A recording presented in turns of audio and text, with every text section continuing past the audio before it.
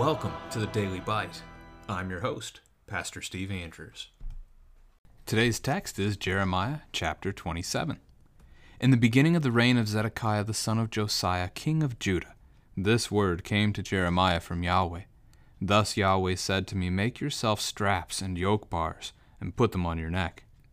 Send word to the king of Edom, the king of Moab, the king of the sons of Ammon, the king of Tyre and the king of Sidon, by the hand of the envoys who have come to Jerusalem to Zedekiah king of Judah. Give them this charge for their masters. Thus says Yahweh of hosts, the God of Israel, This is what you shall say to your masters. It is I who by my great power and my outstretched arm have made the earth, with the men and animals that are on the earth, and I give it to whomever it seems right to me. Now I have given all these lands into the hand of Nebuchadnezzar the king of Babylon, my servant, and I have given him also the beasts of the field to serve him. All the nations shall serve him and his son and his grandson until the time of his own land comes. Then many nations and great kings shall make him their slave.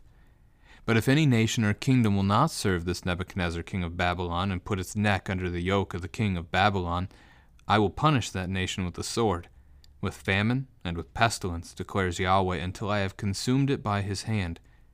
So do not listen to your prophets, your diviners, your dreamers, your fortune tellers, or your sorcerers, who are saying to you, You shall not serve the king of Babylon.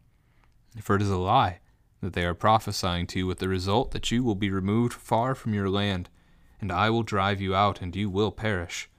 But any nation that will bring its neck under the yoke of the king of Babylon and serve him, I will leave on its own land, to work it and dwell there, declares Yahweh. To Zedekiah king of Judah I spoke in like manner. Bring your necks under the yoke of the king of Babylon, and serve him and his people, and live. Why will you and your people die by the sword, by famine, and by pestilence, as Yahweh has spoken concerning any nation that will not serve the king of Babylon? Do not listen to the words of the prophets who are saying to you, You shall not serve the king of Babylon, for it is a lie that they are prophesying to you. I have not sent them, declares Yahweh, but they are prophesying falsely in my name, with the result that I will drive you out, and you will perish, you and the prophets who are prophesying to you. Then I spoke to the priest and to all this people, saying, Thus says Yahweh, Do not listen to the words of your prophets who are prophesying to you, saying, Behold, the vessels of Yahweh's house will now shortly be brought back from Babylon. For it is a lie that they are prophesying to you. Do not listen to them. Serve the king of Babylon and live. Why should this city become a desolation? If they are prophets, and if the word of Yahweh is with them, then let them intercede with Yahweh of hosts, that the vessels that are left in the house of Yahweh, in the house of the king of Judah, and in Jerusalem, may not go to Babylon. For thus says Yahweh of hosts concerning the pillars, the sea, the stands, and the rest of the vessels that are left in this city, which Nebuchadnezzar king of Babylon did not take away, when he took into exile from Jerusalem to Babylon Jeconiah the son of Jehoiakim, king of Judah, and all the nobles of Judah and Jerusalem. Thus says Yahweh of hosts, the God of Israel, concerning the vessels that are left in the house of Yahweh, in the house of the king of Judah and in Jerusalem. They shall be carried to Babylon and remain there until the day when I visit them, declares Yahweh. Then I will bring them back and restore them to this place. This is the word of the Lord. So, chapter 27, in the beginning of the reign of Zedekiah is 597 BC. You've probably noticed by now that Jeremiah's book is not chronological. It does not go from start to finish in terms of its timeline. It bounces around. I don't honestly know the reason for it moving around as it does, but we follow along, and we take the word of the Lord as he gives it to us, and we're thankful for it. So this is what God has spoken in 597 BC for Jeremiah to say to Zedekiah, king of Judah.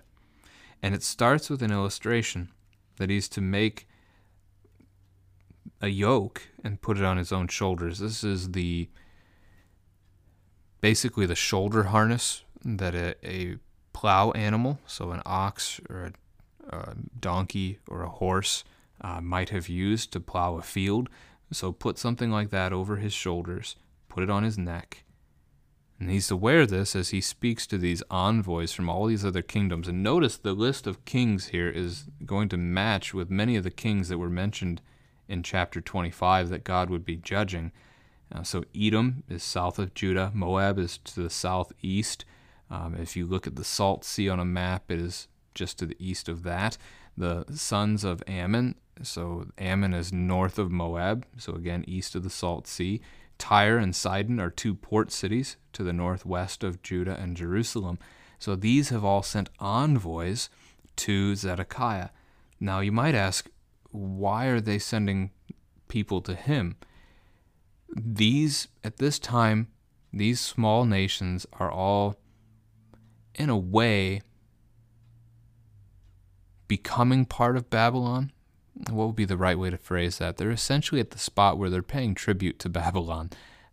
There is a level at which Nebuchadnezzar already has control over them, and they are meeting with Zedekiah. They're sending these envoys to Zedekiah for the possibility of discussing what to do about it. Now, again, this is the beginning of Zedekiah's reign, so there could be other intentions, like these are all the nations that are immediately around, so maybe they have sent their envoys in order to speak to Zedekiah and see what the relationship may be like between these neighboring nations. But again, I'm going to lean into the idea that they're already thinking about Babylon, and what do we do with Babylon at this time as we are under its burden. And Zedekiah, from 2 Kings 24, we learn that Zedekiah chooses to rebel against Babylon and to fight against them, and that's going to bring about his destruction ultimately. So wear this yoke, speak to these messengers, and give them a word to take back to their kings. Messengers are just messengers, although sometimes messengers do get in trouble when kings get angry. This is what you shall say to your masters. It is I who by my great power and my outstretched arm have made the earth. Genesis 1, the act of creation, that God has made all things, the men and the animals that are on it. I give it to whomever it seems right to me. That's a strong statement, and it's worth pausing on as a family together. Does it matter what we think? Does it matter if we think we have a good king or not? Ultimately, the answer to that is no. It is the Lord who is in control. And the more we seek to try to control our own government and put our own king on the throne, and yes, I realize that we technically don't have a king or a throne by the way we talk, but it's still God's to control. The more we try to control it ourselves, the more we are actually rebelling against the Lord and not listening to what he would have. So God gives it to whomever it seems right to him. That's Romans 13. Again, we've talked about that in recent days, the idea that every governing authority on this earth has its authority from God. 1 Corinthians 15:24 is one I forgot to mention in the text the other day when we were talking about that, and that's that Jesus is going to, on the day he returns, he's going to destroy every rule and every authority on this earth, and everything will be subjected to him. So there's good news for those of you who recognize that you are suffering at the hands of your government. So God acknowledges that he has given all of these lands. So Edom, Moab, Ammon, Tyre, Sidon, he's given them all over to Nebuchadnezzar, his servant, which we talked about at length a couple chapters ago. I have given him also the beasts of the field to serve him. That could refer to wealth of livestock.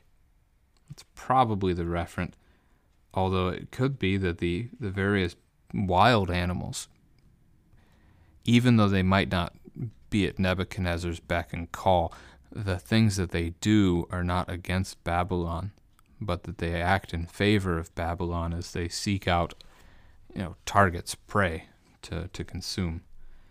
So all the nations shall serve him. This is God's decree. He's giving everyone over to Babylon, and his son and his grandson, so for 3 generations, until the time of his own land comes. And that's a reference to, until the time of judgment, that God is going to bring his judgment on Babylon as well.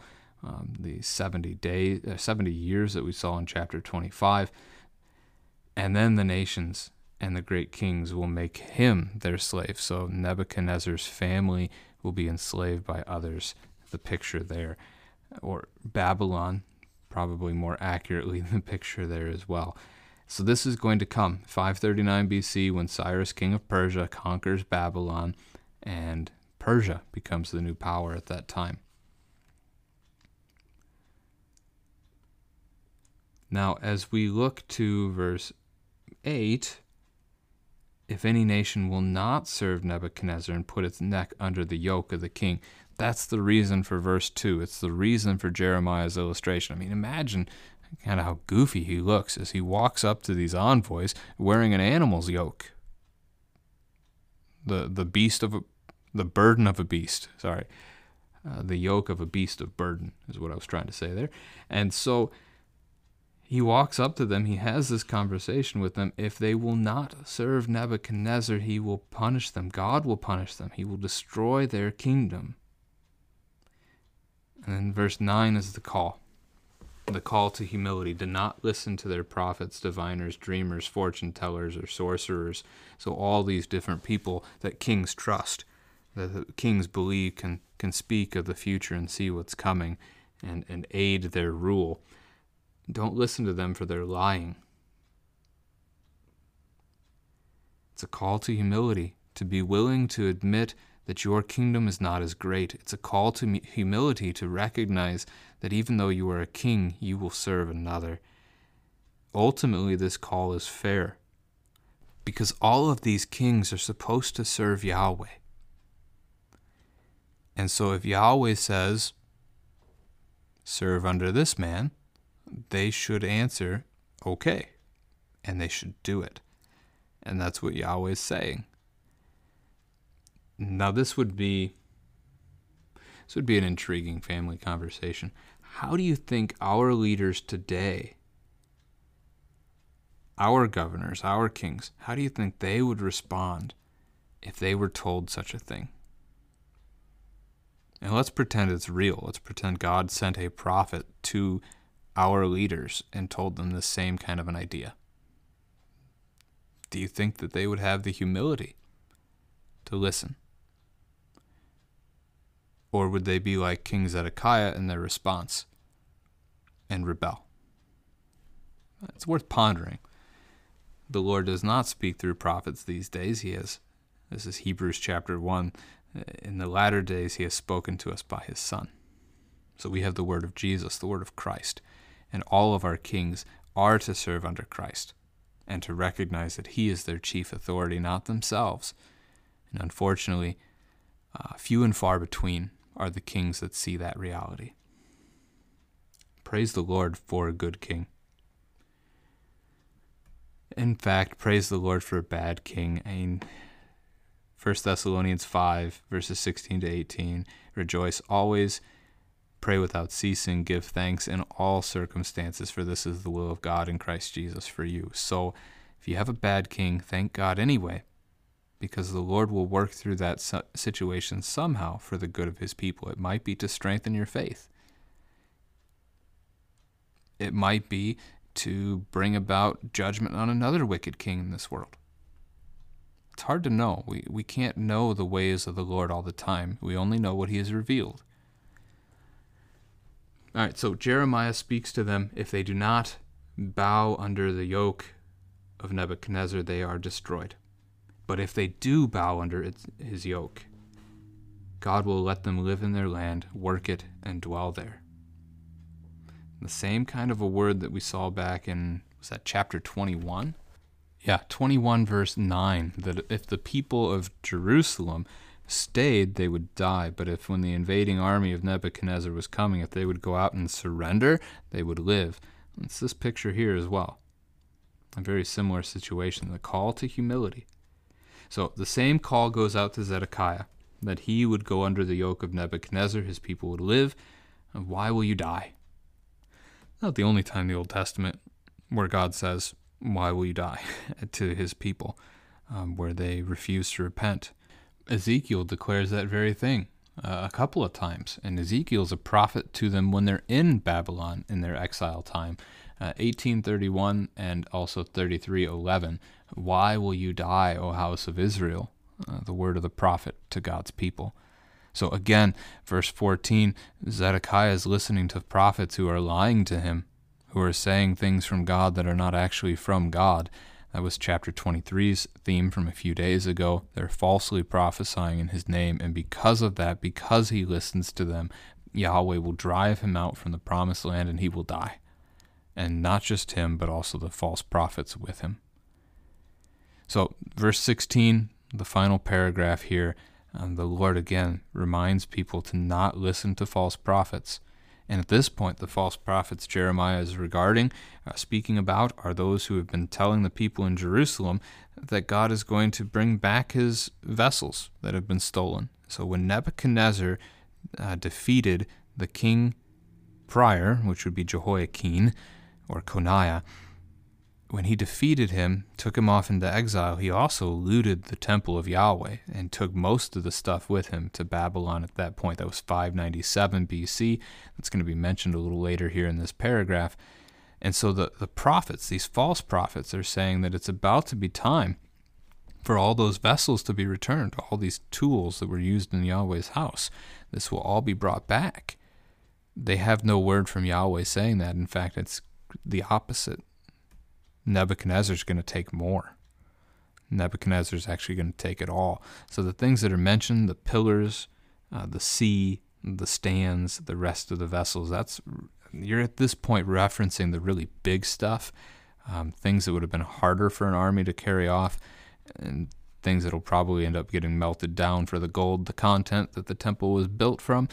And so, yeah, the stands are quite significant in size, as is the sea, the sea, not a reference to a sea, but like a basin, a very large basin for water. So Nebuchadnezzar at that point had not taken those things away. But again, because of these false prophets, because they listened to the false prophets instead of the true prophet Jeremiah, Nebuchadnezzar will end up taking these things. They will be carried to Babylon, verse 22, and will remain there until the day when I visit them, that is God visiting them with his judgment in 539 BC, and then he will bring these things back and restore them to this place. That's a great connection to make. Go read Daniel chapter 5, where Belteshazzar, who is not technically king over Babylon, but he's a Chaldean, descendant here of Nebuchadnezzar. His father is technically the king, but dad wanted nothing to do with it, so he's self-exiled himself, and Belteshazzar is just reigning in dad's place. Belteshazzar is having a party for his friends and his concubines and so forth, and he brings out these vessels from Yahweh's house. Now remember, vessels for serving in Yahweh's house are holy. They're set apart. They're not to be used for anything else. He uses them in his party for him and his guests to drink wine from. And that's when the hand comes and writes on the wall, Mene, Mene, Tekel Parsin. Mene referring to time, essentially that his time has come. I remember Parsin is a reference to the Persians, who would be the ones to defeat him. And so God gives him the declaration that he is done. His kingdom is coming to its close. And in fact, that very night it does. Darius the Mede, which is a reference to Cyrus. Cyrus, I believe, is simply the Persian word for king. So Cyrus, or Darius the Mede, overcomes Babylon that very night, and he's going to take the people of God, the people of Judah, and he's going to send them home and let them rebuild. And at that point, all the vessels from Yahweh's house that had been stolen, that Nebuchadnezzar had brought back to Babylon, Cyrus sends them all back. So eventually the temple gets rebuilt, the vessels returned to their place, just as Yahweh said.